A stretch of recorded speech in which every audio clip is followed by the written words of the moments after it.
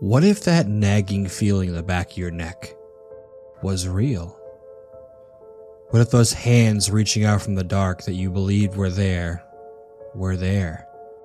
What if the monster in the basement really existed? And what if there was really something under the bed? Would you have the courage to face your fears? Hello, brave souls, and welcome back to Fear.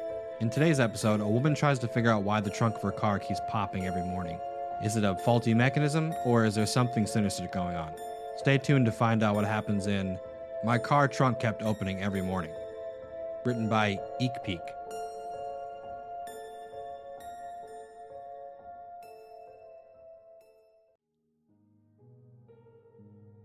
At first, I thought I had kept hitting the trunk button on my keys. You know, the lock, unlock, pop trunk, or start your car buttons that usually come with your set of keys. I always threw my keys on the kitchen table and thought it kept hitting the button upon impact. Seemed plausible in my opinion. I wasn't always the most careful person in the world. It started one day when I started my car to go to work. Trunk ajar appeared on my dashboard. I rolled my eyes just at the sheer thought that I had to get out in the freezing cold again to close my trunk. I didn't even bother to open it. It was open only slightly, barely at all, so I just pushed it shut. I thought nothing of it for the rest of the day. This started on a Monday. I had a very strict work schedule and was off every Tuesday and Wednesday. I work long hours, so I try to make the most of my days off. I like to stay at home and mainly just relax. I don't go anywhere usually unless I have to. It's safe to say my trunk being open was long forgotten by the time Thursday had rolled around. That Thursday morning, I started the car to warm it up while I grabbed the rest of my things. I took my purse off the table, grabbed a fresh bottle of water, and snatched my keys off the kitchen table. When I entered the car, I checked my mirrors, made sure none of the dashboard lights were on, and pushed my foot against the brake. I drove it automatic, so all I had to do was pull down the shift to drive. It wouldn't budge. Trunk ajar flashed on the part of my dashboard which shows the temperature and the mileage. Annoyed, I stepped out to close my trunk. It was only slightly open, so I pushed it shut once more. It wasn't until I got back into the car that I remembered the same thing had happened just 2 days ago. I still chalked it to my clumsy habit. I admit, it was the first time I thought that something weird might have been going on. It was a fleeting thought at best, though. By the time I had arrived at work, my trunk being open was long forgotten once more. Friday and Saturday morning went exactly the same, and by Saturday night, I was officially weirded out. I hadn't given it much thought previously, but like everyone else, sometimes I overthink at night. That Saturday night, I spent hours overthinking what it possibly could be. Even with all the overthinking and uneasy feelings, I still pushed it to the back of my mind. Eventually, I just fell asleep. Sunday morning, as I was getting my things together to leave for work, I couldn't find my keys. I always kept an extra set at the bottom of my top drawer of my nightstand. I began to pull everything out in a panic when I couldn't find them. I was never late for work, and I wasn't about to start. I gave up on the extra set and decided to keep searching for my normal ones. I found them in my hoodie pocket that I was wearing when I came home the previous day. Irritated by the lack of responsibility once again, I stormed out of the house in a rush. I was in such a hurry, I didn't even realize my trunk was closed for the first time since Monday. Sundays were my short days. I went in an hour later than I usually do, and left 2 hours earlier than I normally do. That day went along like any other day. I got home, made sure the car was locked, carefully set the keys on the table, and started to unwind. I turned on the TV and fell asleep on the couch. I woke up around 9 and I was starving. I had slept for the time I usually make dinner. I wasn't about to make a whole meal at 9 p.m. I was tired and just wanted to eat. I decided I would go down to the fast food place down the street and grab a burger. I threw on my jacket, my shoes, and grabbed my keys off the table. Walking down the stairs to get to my front door, I was overwhelmed with a sense of dread. I stopped at my front door. I just realized I hadn't gone out at night at all since my trunk started randomly opening. I hadn't even opened my trunk. I just kept pushing it down to shut it every morning. My thoughts started to race. I suppose the darkness made everything seem more grim. I didn't think anything sinister was happening up until that moment. They say you should always listen to your gut. I'm glad I did. I walked out to my car, but this time, I checked the trunk first. It was slightly open. I turned on the flash on my phone, stood back, and whipped my trunk open. My trunk looked small from the first glance, but went back really far. You had to bend down to see it fully.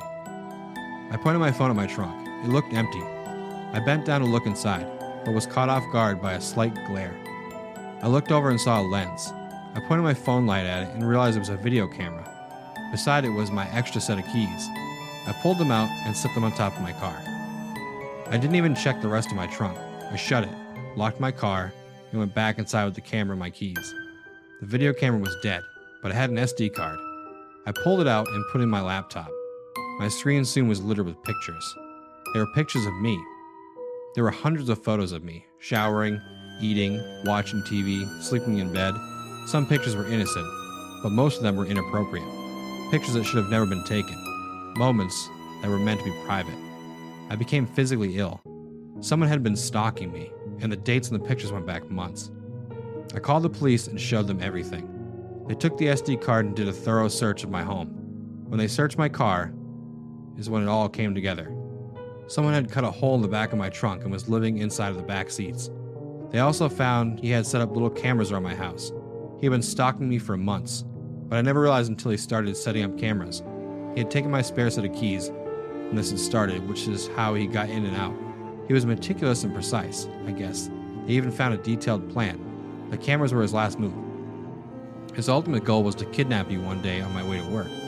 He planned on cutting his way through the interior and taking me hostage. I don't like to think what he planned to do after. It makes me sick to this day, and it doesn't take a wild imagination to know what he planned on doing.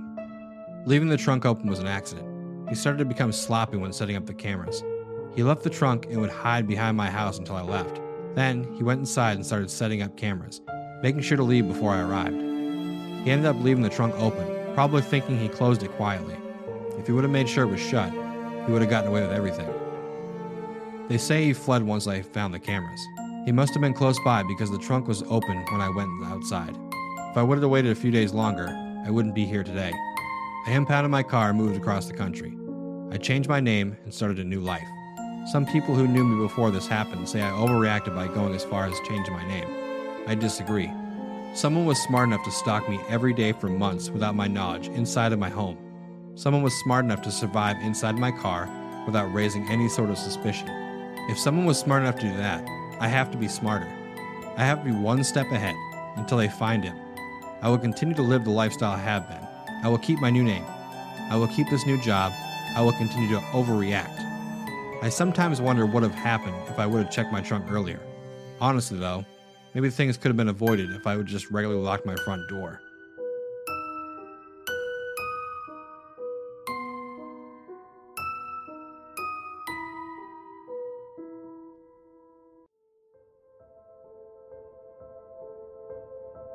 Thank you for listening, and I hope you enjoyed the story. Big thank you to the author for creating such an interesting and genuinely creepy experience. If you enjoyed the video, please subscribe or follow for more videos just like this one. If you'd like to support the channel, you can check out my Patreon link in the description below and know that I genuinely appreciate it. Follow me over on Twitter at podcast_fear or Facebook at Fear the Podcast. Thank you again for listening to the story, and until next time, always remember to face your fears.